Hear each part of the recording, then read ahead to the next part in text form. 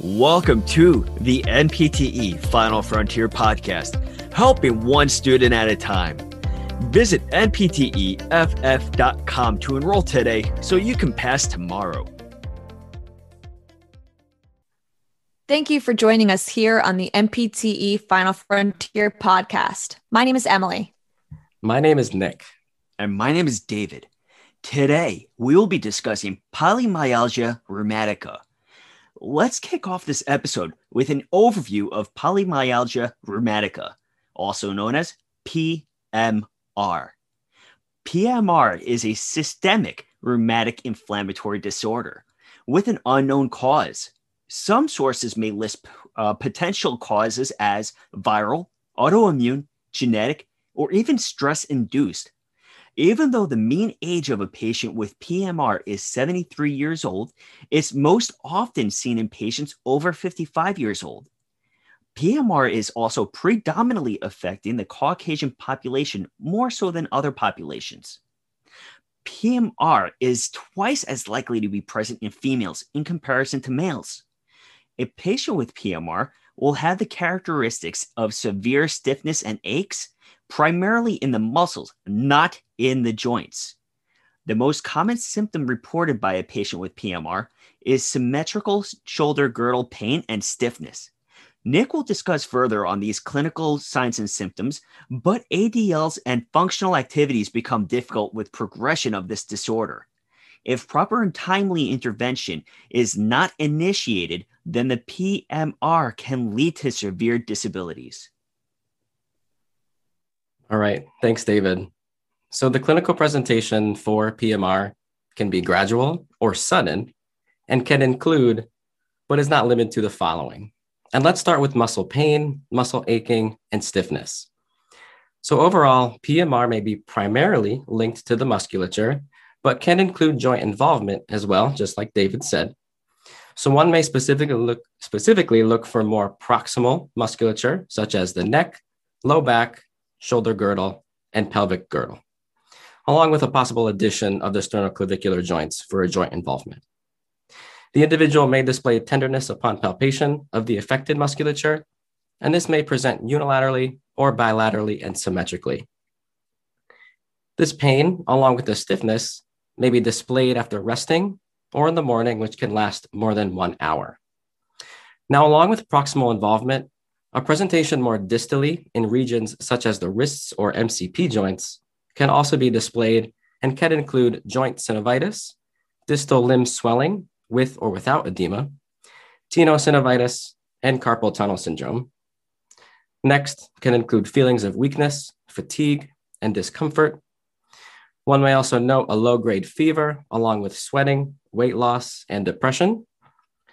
And finally, bilateral or unilateral temporal headaches, changes in vision, along with face and jaw pain that may be presented. Those possible headaches, vision changes, and jaw pain may be secondary to a possible connection of PMR and giant cell arteritis. And giant cell arteritis generally can be looked at as arterial inflammation in the head and the neck. Speaking in more functional terminology for the patient, one may think of various ADLs and transfers being affected with this presentation. So we're thinking of bed mobility, sit-to-stands, brushing the teeth, styling the hair, and various other related tasks. Various imaging may also display various pathologies present with PMR, including, but again is not limited to, subacromial bursitis, subdeltoid bursitis, iliopectineal bursitis, hip synovitis, glenohumeral synovitis, along with bicipital tenosynovitis. PMR is primarily diagnosed by subjective history, demographics, and clinical presentation, as described in detail by Nick. Erythrocyte sedimentation rate, also known as ESR, is a beneficial laboratory finding which should be used to help confirm the diagnosis of PMR. An elevated ESR of greater than 30 or 40 millimeters per hour means that there is systemic inflammation present. Elevated ESR alone should not be used to diagnose PMR, since there are multiple other conditions where systemic inflammation is present, making this lab value a nonspecific finding. Other lab values, utilized in the diagnosis of PMR include elevated platelet counts, low hemoglobin, and elevated C-reactive protein. It is important to ensure that PMR is not left untreated, as this can lead to severe disabilities for the patient. Currently, there is no evidence for the use of physical therapy for treating patients with PMR.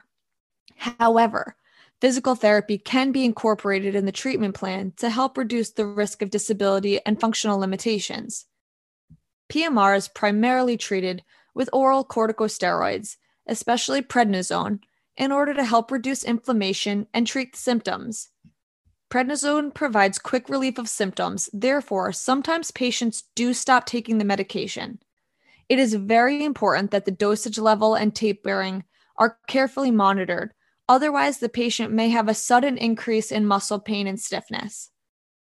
Although there is often a quick relief in symptoms, a long dose of corticosteroids is generally required to provide remission of the disease, which can take as long as 5 years or more.